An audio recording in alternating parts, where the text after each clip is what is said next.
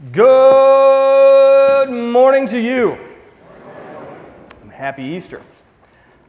When I was a kid, Dairy Queen offered a full meal deal, and it was a burger, fries, soda, and a sundae, all for $1.99. When I grew up, I discovered the delights of a full English breakfast, and that was tea, toast, eggs, grilled tomatoes, bacon, bangers, and beans, all for a few bucks at the Zimbabwean exchange rate. Today, as we turn to Hebrews 2, I want to frame our time together around 3 points. And they're going to lead us to the concept of a full Easter from 3 points. In Hebrews 2, the Holy Spirit hammers home 3 basic truths about Jesus. Number 1, Jesus is fully God. Number 2, Jesus is fully human. And number 3, Jesus fully solves our most pressing problem. So if you would turn with me in the Blue Pew Bibles to Hebrews chapter 2. Now that's on page 1276 of those Blue Pew Bibles in front of you. That'll take you to Hebrews 2. And as you turn in the Word of the Lord to Hebrews 2, let's turn to the Lord of that Word and ask Him to bless our time together this Resurrection Sunday.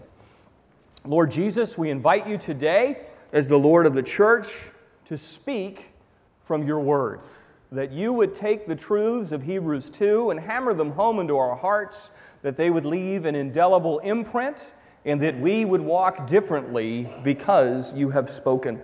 We pray, Lord Jesus, for your grace to be upon us and your truth to resonate in our hearts and minds. We pray this in the wonderful name of Jesus. Amen. So the Word of God says in Hebrews chapter 2, starting at verse 1, "Therefore we must pay much closer attention to what we've heard, lest we drift away from it. For since the message declared by angels proved to be reliable, and every transgression or disobedience received a just retribution, how shall we escape if we neglect so great a salvation? It was declared first by the Lord, and it was attested to us by those who heard, while God also bore witness by signs and wonders, and various miracles, and by gifts of the Holy Spirit distributed according to His will. For it was not to angels that God subjected the world to come, of which we are speaking. It has been testified somewhere, what is man, that you are mindful of him, or the Son of Man, that you care for him? You made him a little lower than the angels, and you crowned him with glory and honor, and putting everything in subjection under his feet.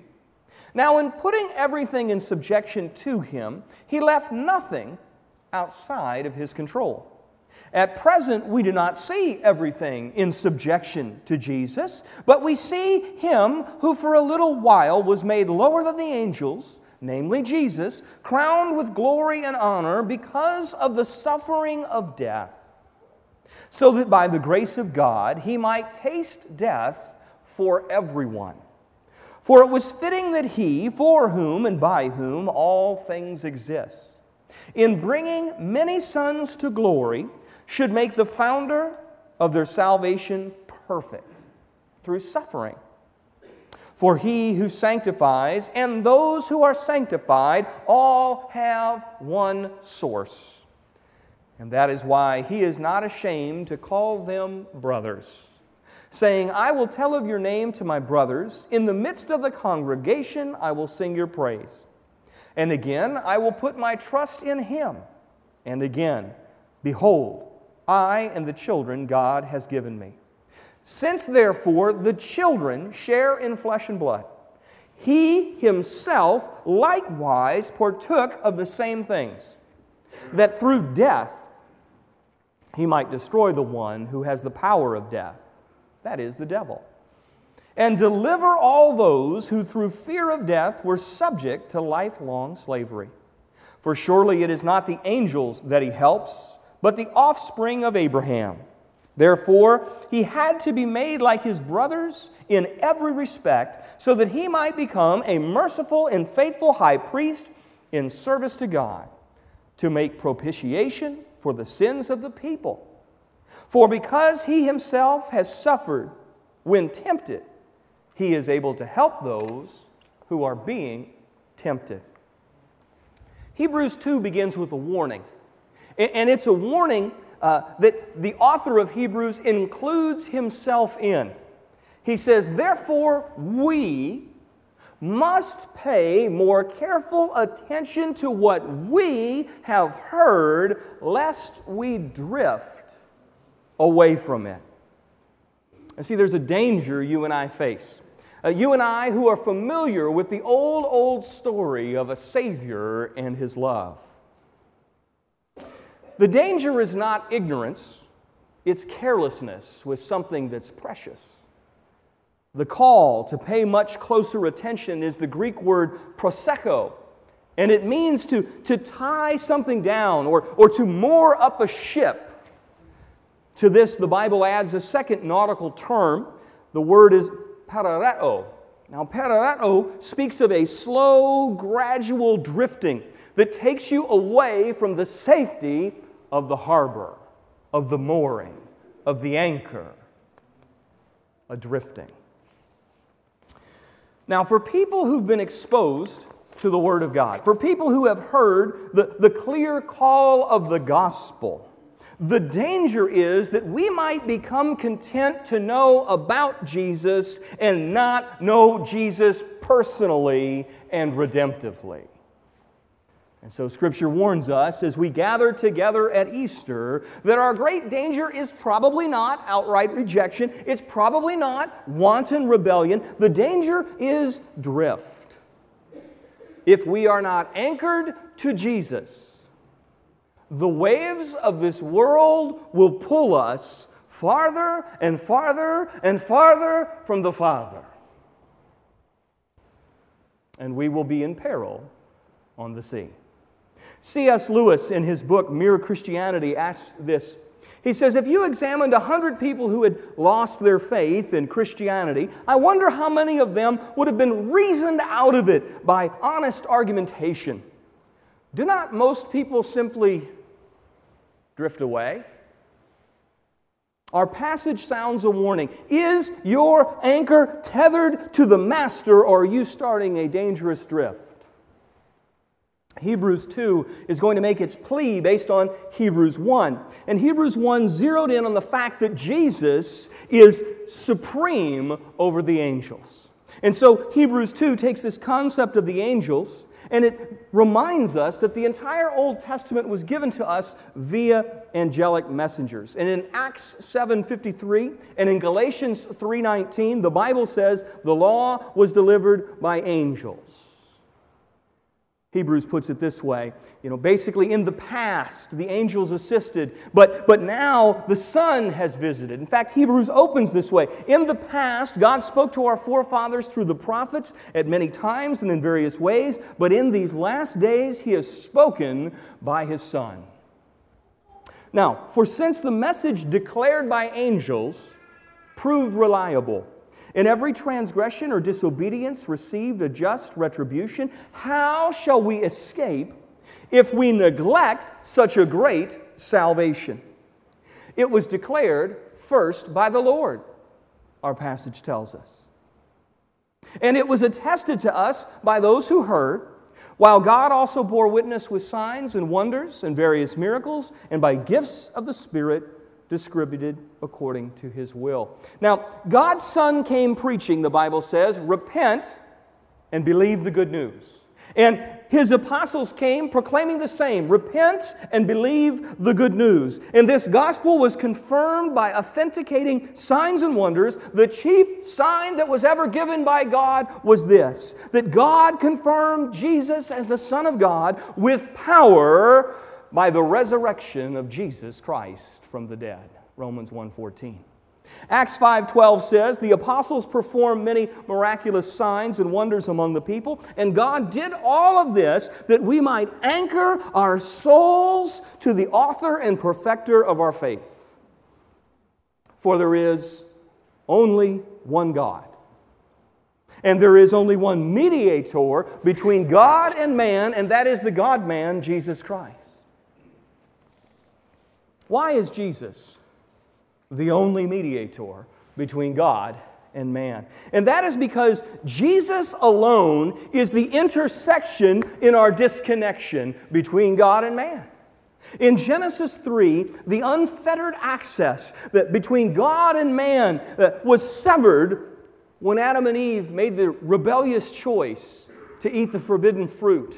And right away, a separation ensued in Genesis. Adam and Eve were removed from the garden, and there was an angel with a flaming sword to prevent them from returning to the garden. There was separation because the wages of sin had started to set in. And when you read the early accounts in Genesis, you're going to see a litany of their progeny, and so-and-so begat so-and-so, begat so-and-so, begat so-and-so. And you're going to see that some of them lived a really long time, like they were going to really win on Medicare checks. But even though they lived a long time, every single one of them died. And he died, and he died, and he died. Because the wages of sin is death. Now, death in the Bible primarily pertains to separation.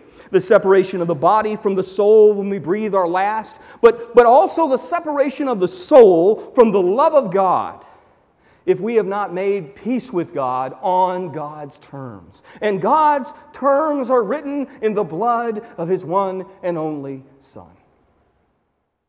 And so the question is, have you put your faith in the trustworthy one who is the anchor to your soul? Or are you drifting? Are you drifting? Anchor your soul to God's answer to our greatest problem. For God so loved the world that He sent His only begotten Son, that whoever believes in Him shall not perish, but have eternal life. You see, Jesus saves because Jesus is God and man.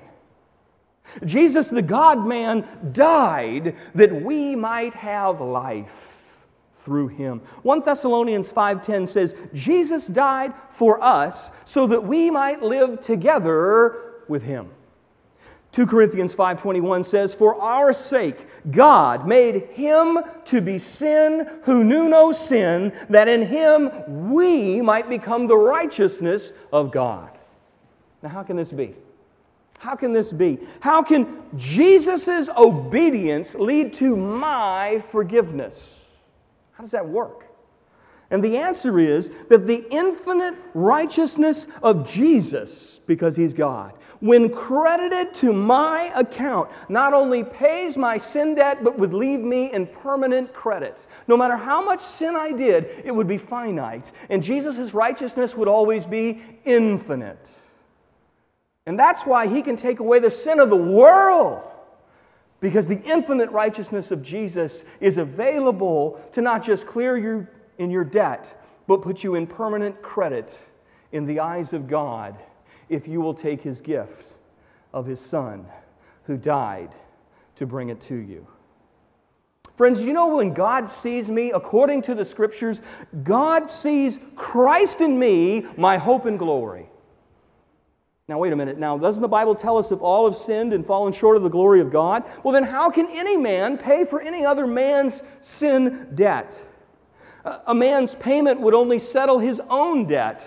How could he pay for another? And the Bible's answer is, well, Jesus is no mere man.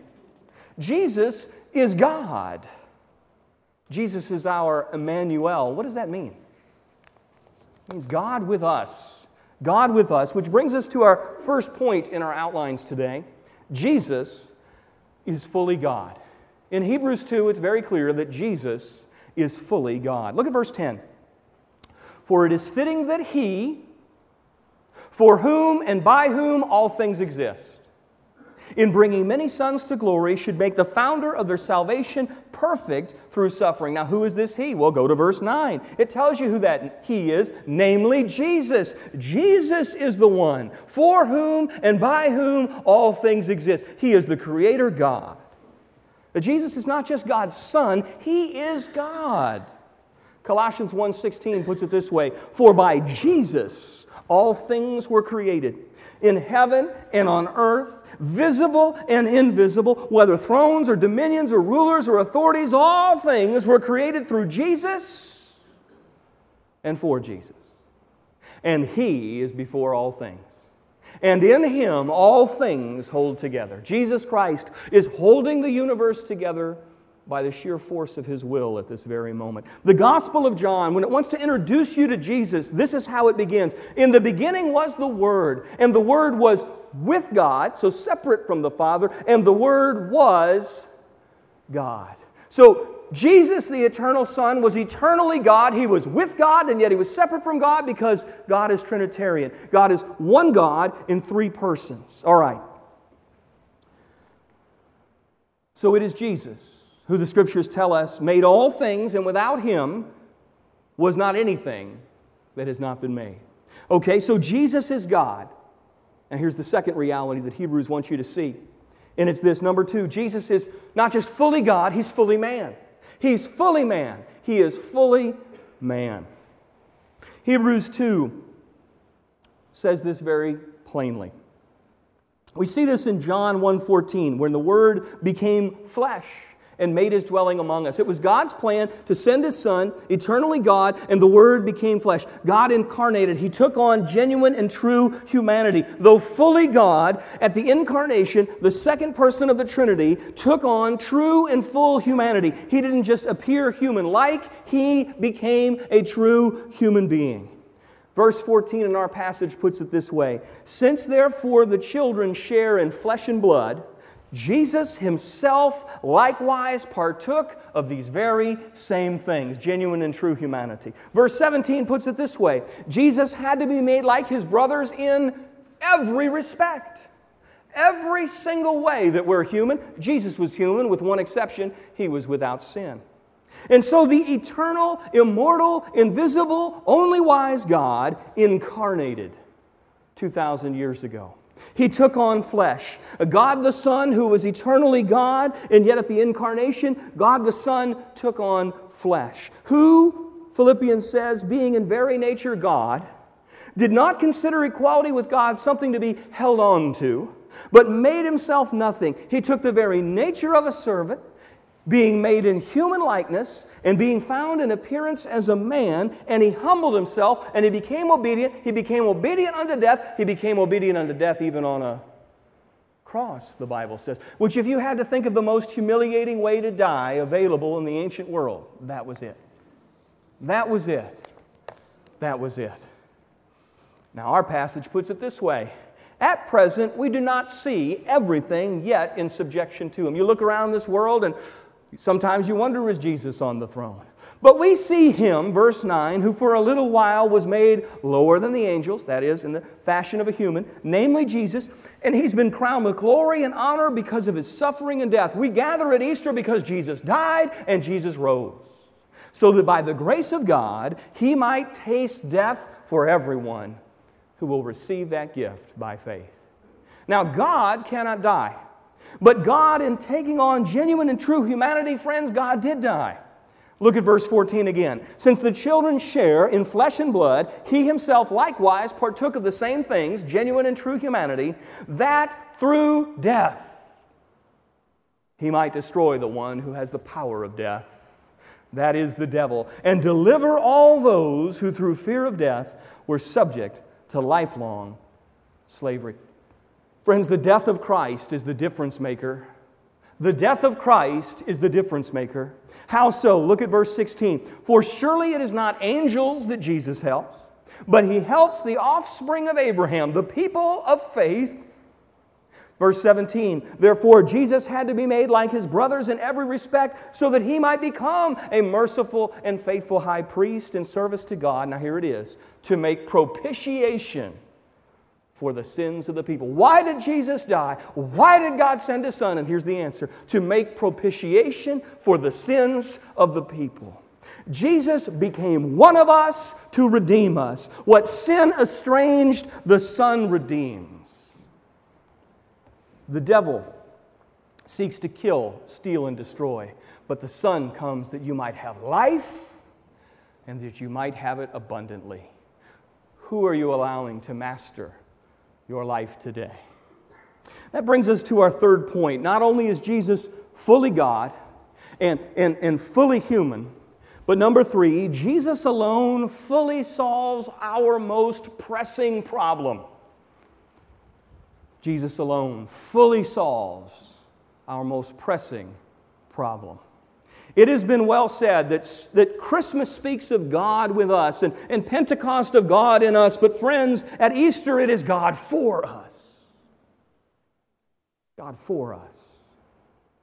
In Christ, God is reconciling the world to Himself, the Bible says. God has made a way where there was no way. Ephesians is correct that in our sins had left us dead in our trespasses. A dead person cannot help himself. A sick person can take medicine or chemotherapy, but a dead person just lies lifeless unless someone hits them with the paddles to bring life back. They're dead. And that's how the Bible depicts us. We're like, people are always interested in zombies. Well, it's sort of Night of the Living Dead. We are spiritually dead even though we're physically alive, and it's a problem. And so Isaiah, back in the Old Testament, he puts the problem this way. He says, our iniquities have separated us from God. God is holy and we are not. God has had to put distance because of the sin that we engage in between Himself and us. And so God closed this distance. How? In sending Jesus Christ. Jesus became a man and did what you and I could never, ever, ever, ever do. He not only lived a life utterly without sin, but friends, He perfectly fulfilled the law. Jesus didn't come to abolish the law, He came to fulfill the law. And so sinless Jesus then volunteered to become our substitute, and He laid down His life to redeem ours. 1 Peter 2:24 puts it this way. He Himself bore our sins on His body, on the tree, so that we might die to sin and live for righteousness, and by His wounds we are healed. Friends, this is the gospel. 1 Corinthians 15, that Christ died for our sins according to the Scripture, that He was buried, and that He was raised on the third day according to the Scriptures. Colossians 1:22 puts it this way. Once you were alienated from God, and you were enemies in your minds because of your evil behavior. But now He has reconciled you by Christ's physical body through death to present you as holy in His sight, without blemish and free from accusation, if you continue in your faith. Verse 23. Established and firm and not moved from the hope held out in the gospel. There's a way back to God, and it's the gospel. The Son is the way back to God. Have you put your faith in the Son of God? That is the way, the truth, and the life. What's your connection to Jesus today? Now, if we went through this passage, there's so much in this passage that I can't explore. In verses 14 through 18, we see Jesus as our substitute. In verses 3 and 10, we see Jesus as our Savior. In verse 11, we see Jesus as our sanctifier. In verse 18, we see Jesus as our sympathizer. And I could spend the rest of our time together today, and we would never mind the bottom of those glorious truths of the gospel of Jesus Christ. But time does not permit. And so in the few moments that you have given me this Easter, I want us to briefly survey 6 benefits of Jesus' uniqueness that makes Jesus and Jesus alone fully able to solve our most intractable problem. They are points A through F in your outline today. Look at verse 10 again, please. Verse 10, for it is fitting that He, that's Jesus, for whom and by whom all things exist, in bringing many sons to glory, should make the founder of their salvation perfect through suffering. And that brings us to letter A today. Only Jesus can make us children of God. Only Jesus can make us children of God. Jesus is bringing many sons and daughters to glory. Don't be left behind. Don't be left out. Latch on to Jesus who died to redeem us. Don't miss the greatest gift that's ever been given, the free gift of salvation in Jesus Christ. Today is Resurrection Sunday because the focal point of the faith is the biblical, historical, and wonderful reality that the grave could not hold Him. If you want life, you need to go to someone who can overcome death. And there's only one, name under heaven, by which you may be saved. As Robert Lowry wrote, "Up from the grave he arose with a mighty triumph over his foes. He arose a victor from the dark domain, and he lives forever with his saints to reign. He arose, hallelujah, Christ arose." Do you believe it? Do you believe it? Which brings us to letter B, you see. Letter B is this: only Jesus can destroy the works of the devil. Only Jesus can destroy the works of the devil. We're going to see this in verse 14. Verse 14 says, "Since therefore the children share in flesh and blood, he himself likewise partook of the same things, that through death Jesus might destroy the one who has the power over the death, that is, the devil." 1 John 3:8. 1 John 3:8 says, "The reason the Son of God appeared was to destroy the works of the devil." Jesus destroyed the works of the devil. Now, if the devil's winning in your world, I encourage you to turn to a greater power, the Lord Jesus Christ. There are things that you and I cannot get freedom over in our addictions and afflictions that Jesus Christ in 2,000 years has proven over and over sufficient. The Bible calls us overcomers, but we overcome through the shed blood of the Lamb. Did you know that Jesus is a devil-defeating, death-defying, kingdom-conquering, sinless Savior? Which brings us to letter C today. Only Jesus can deliver us from the fear of death. Only Jesus can deliver us from the fear of death. I've watched people on their deathbed, and some of them excited and exuberant, and some of them callowed and cowering.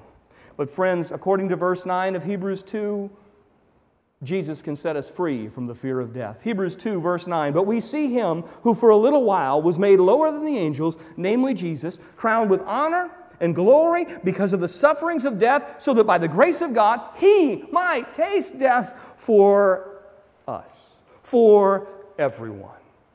Now, if you skip down to verse 14, the Bible's going to say it again in case you missed it.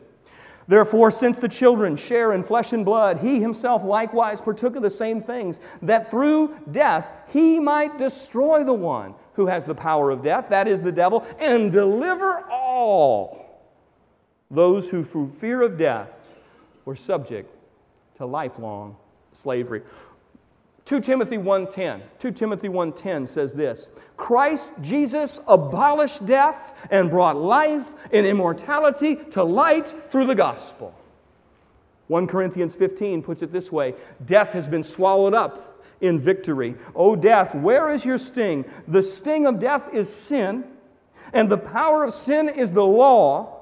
But thanks be to God who gives us the victory through Jesus Christ our Lord." Jesus not only defeats the devil and death, but also the bondage of slavery that would otherwise keep you in chains.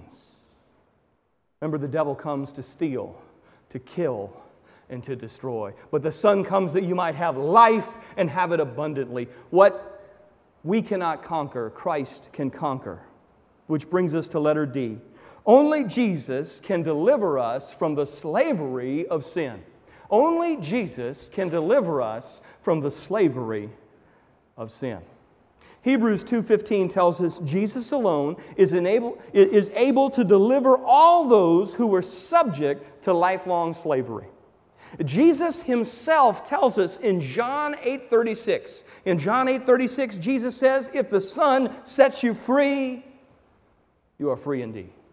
Paul tells us in Romans 6:6, "We know that our old self was crucified in Him in order that the body of sin might be brought to nothing, so that we would no longer be enslaved to sin." Have you been set free by Jesus? See, if you just know about Jesus, if you can just quote the name Jesus, it's not the same as having a personal relationship with Jesus, because then the power of Christ can flow into the recesses where the devil has a hold on you and you think it can never get better. But it can, because there have been Christians in Africa, in Asia, in Europe, in America for 2,000 years who found that what no one else could help, Jesus was able to help with.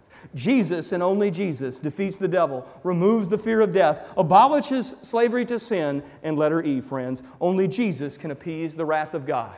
Only Jesus can appease the wrath of God. Let's say you win in your war with addiction and affliction. Let's say you overcome through self-grit and determination, but you still have a problem. One day you're going to meet God, and that's going to be a problem. The Bible says in Hebrews 2:16, "For surely it is not the angels that Jesus helps, but He helps the offspring of Abraham, the people of faith.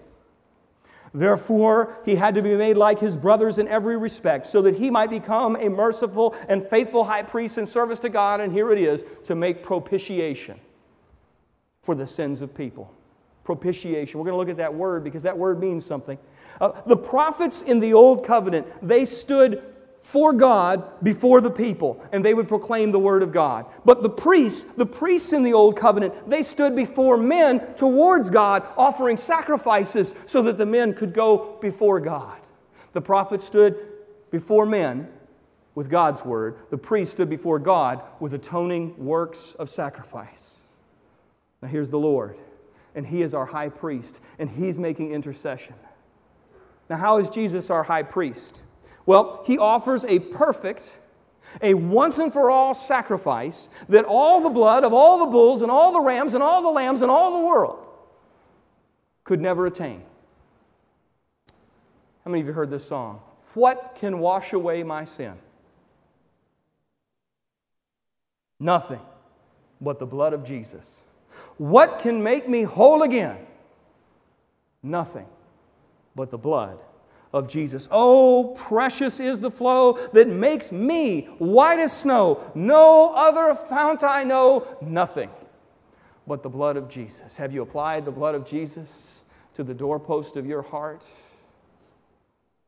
Or is it just something you're going to get around to one day, you hope? The blood of bulls and rams, the Bible teaches, only covered our sin. But the blood of Christ cleanses away our sin.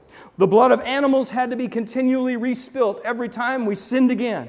But the blood of Jesus is categorically different and infinitely sufficient, and that is why Hebrews 10:10 says, "We have been sanctified through the offering of the body of Jesus Christ once and for all." Christ offered for all a single sacrifice for sin, and then He sat down at the right hand of God. For by a single offering, He has perfected for all time all those who are being sanctified. The blood of Jesus. That's why we don't come to church and sever a ram or a lamb or a pigeon. We don't do any of that because Jesus has done all of that and more. Are you washed in the blood of the Lamb? Now, in our text, the Bible uses the word propitiation, and it's a word we don't use much in our current context in 2018. And it's the Greek word hilaskomai. And hilaskomai means that Jesus fully satisfied the wrath of God that our sin had otherwise ushered in. Romans 5:9 makes this very clear what Jesus did. When the Holy Spirit moves the pen of Paul in Romans 5:9, the Bible says, "We have now been justified by His blood. Much more shall we be saved by Jesus from the wrath of God." Jesus solves a problem we could never solve. He propitiated, He turned away the wrath of God. The wrath of God was placed on the sinless shoulders of Jesus. Friends, if there's a fire, and in Africa we'd have fires a lot, and the land would get dry, and what people would do when the fires would sweep through is they would make a fire break. They would light an area on fire, so when the fire comes, the one place fire can't consume is where the fire has already touched down. And the wrath of God touched down at Calvary 2,000 years ago and landed on the shoulders of sinless Jesus. And if you stand at Calvary, one day the wrath of God will come down again. And the Bible says the whole world, which has been destroyed once by water, will be destroyed again by fire. But if you stand at the cross of Christ, it cannot touch you. There is no condemnation for those in Christ Jesus. It doesn't say there's no condemnation for goody-goodies that go to church and give money and try harder. For all have sinned and fallen short of the glory of God. It says there's no condemnation for those in Christ Jesus. Are you in Christ Jesus? Or do you just know about Jesus? The Bible says, like it or not, that we are by nature objects of wrath. We have each committed cosmic treason against the universe's only true sovereign, and so judgment is coming. But the Bible has good news, and the good news is this: mercy triumphs over judgment. Mercy triumphs over judgment. And so God, in His mercy, sent His only begotten Son to pay a debt that we would spend eternity never being able to repay. That's why hell is eternal. Our sins may be finite, but the one we have sinned against is infinite. He's infinitely holy, and so the offense is one of great degree. Only an eternal judgment could settle an offense against God's infinite holiness. And so God sent infinitely holy Jesus, the Son of God, who is God, to pay the wages of sin, which is death. And all who receive Him get the free gift of eternal life He came to send. Is your faith in Jesus? If so, I have a word for you. It's what Jesus cried from the cross so many Good Fridays ago, and that word is tetelestai. And it means it is finished. Now, we can't earn salvation, but Jesus can, and Jesus did. And on the cross, He said, "It is finished. There's nothing more to do but believe in Jesus." Believe in Jesus. Now, the question is, have you done it? Have you surrendered your life to the Lord Jesus that He might ransom your life by the sacrifice of His precious Son?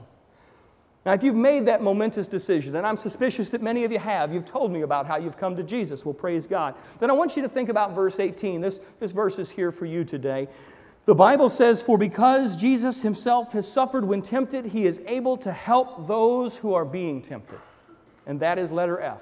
That is our final letter in our time together. Letter F. Only Jesus understands fully, withstood totally, and can intercede effectively in our times of temptation. Only Jesus understands fully, withstood totally, and can intercede effectively in our times of temptation. Some people say, well, wait a minute, Sean. Jesus was God. How could a sinless Savior understand the sin that I schizophrenically savor? How can one who never experienced my battle with lust or anger or pride or whatever, drink or drugs or whatever you struggle with, how can that Savior understand my continual caving to that particular craving? Well, friends, you have no idea what temptation is until you have withstood to the point of utter obedience. See, you and I, we get tempted and we reach a point where we give in. But Jesus was tempted, and every time He withstood all the way, the full extent, until He had victory. Every single time. We don't feel the full force of our temptation when we give in, but Jesus felt the full force every time, and every time He never gave in. Jesus is utterly unlike us. The last Adam did what the first Adam could not. Jesus was tempted in all points, but He was without sin. And then Jesus, though utterly innocent, died so that you and I, though totally guilty, would not be punished. Because by His stripes, we are healed. We're not healed from back pain. We're not healed from male pattern baldness like the claims of the televangelist. We are healed from the most lethal ailment imaginable, our soul's defilement that keeps us from the presence of the love of God forever. Jesus' infinite righteousness utterly, totally, and inalterably cleanses us so that though our sins were once like scarlet, the Bible says they are now white as snow when God looks at us. The late Dr. S.M. Lockridge of the historic Calvary Baptist Church in San Diego used to famously speak about this king.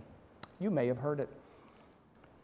He would say in his inimitable way, the Bible says He's the King of the Jews. He's the King of Israel. He's the King of righteousness. He's the King of the ages. He's the King of heaven. He's the King of glory. He's the King of kings. Now that's my King. David says, the heavens declare the glory of God, and the firmament shows His handiwork. No means of measure can define His limitless love. No far-seeing telescope can bring into visibility the coastline of His shoreless supply. No barrier can hinder Him from pouring out His blessing.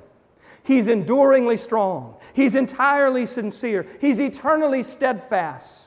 He's immortally graceful. He's imperially powerful. He's impartially merciful. That's my King. He's God's Son. He's the sinner's Savior. He's the centerpiece of civilization. He stands alone in Himself. He's august. He's unique. He's unparalleled. He's unprecedented. He's supreme. He's preeminent. He's the loftiest idea in literature. He is the highest personality in philosophy. He is the supreme problem in higher criticism. He is the fundamental doctrine of true theology. He is the cardinal necessity of spiritual religion. That's my King. He's the miracle of the ages. He supplies strength to the weak. He's available for the tempted and tried. He sympathizes and He saves. He guards and He guides. He heals the sick. He cleanses the lepers. He forgives sinners. He discharges debtors. He delivers the captives. He defends the feeble. He blesses the young. He serves the unfortunate. He regards the aged. He rewards the diligent. He beautifies the meek. Do you know Him? Do you know Him? My King is the King of knowledge. He's the wellspring of wisdom. He's the doorway of deliverance. He's the pathway of peace. He's the roadway of righteousness and the highway of holiness. He's the gateway of glory. He's the master of the mighty. He's the captain of the conquerors. He's the head of the heroes. He is the leader of the legislators. He's the overseer of the overcomers. He's the Prince of Peace. He's the King of Kings. He's the Lord of Lords. That's my King. His office is manifold. His promise is sure. His life is matchless. His goodness is limitless. His mercy is everlasting. His love never changes. His word is enough. His grace is sufficient. His reign is righteous. His yoke is easy, and His burden is light. I wish I could describe Him to you. He's indescribable. He's incomprehensible. He's invincible. He's irresistible. The heaven of heavens cannot contain Him, let alone a man explain Him. You can't get Him out of your mind, and you can't get Him off your hands. You can't outlive Him, and you can't live without Him. The Pharisees couldn't stand Him, but they found they couldn't stop Him. Pilate couldn't find any fault in Him. Herod couldn't kill Him. Death couldn't handle Him, and the grave couldn't hold Him. That's my King. Do you know Him? He always has been, and He always will be. He had no predecessor, and He'll have no successor. There was nobody before Him, and there'll be nobody after Him. You can't impeach Him, and He won't resign. That's my King. Praise the Lord, that's my King. Thine is the kingdom, and the power, and the glory, forever, and ever, and ever. And when you get through with all the forevers, then amen, and amen, and amen. Let's pray to that King right now this Easter. Lord Jesus, we come to You this morning understanding that You are fully God and You are fully man, and You are able to fully solve our greatest problem. But Lord, it's not enough to know about You. You tell us that we must be born again, that we must put our faith in You personally. We must admit that we are sinners and accept that sin has brought separation. We must believe that Jesus was sent to die to redeem us, and that He rose to prove that propitiation happened in heaven, in the mind of God, removing the wrath of God.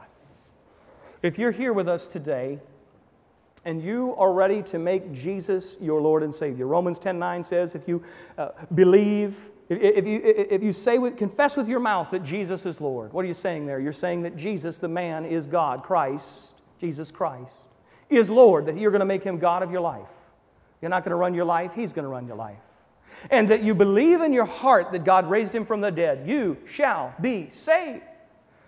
If you're ready to do that, you can do that right here this Easter, with every head bowed and every eye closed. I'm going to pray a prayer. It's not a magical incantation, it's just a sincere desire of your heart. If you want to receive Jesus, I encourage you, please do so. Your prayer can be expressed in the quietness of your heart like this: Father, forgive me for I am a sinner, and I need a Savior, and I know that you sent Jesus to be that Savior. And so I believe that you rose from the dead, and I ask that you would set me free from the areas the enemy has me in captivity, that you would adopt me permanently as your son and give me a holy boldness to tell others about Jesus. Amen and amen.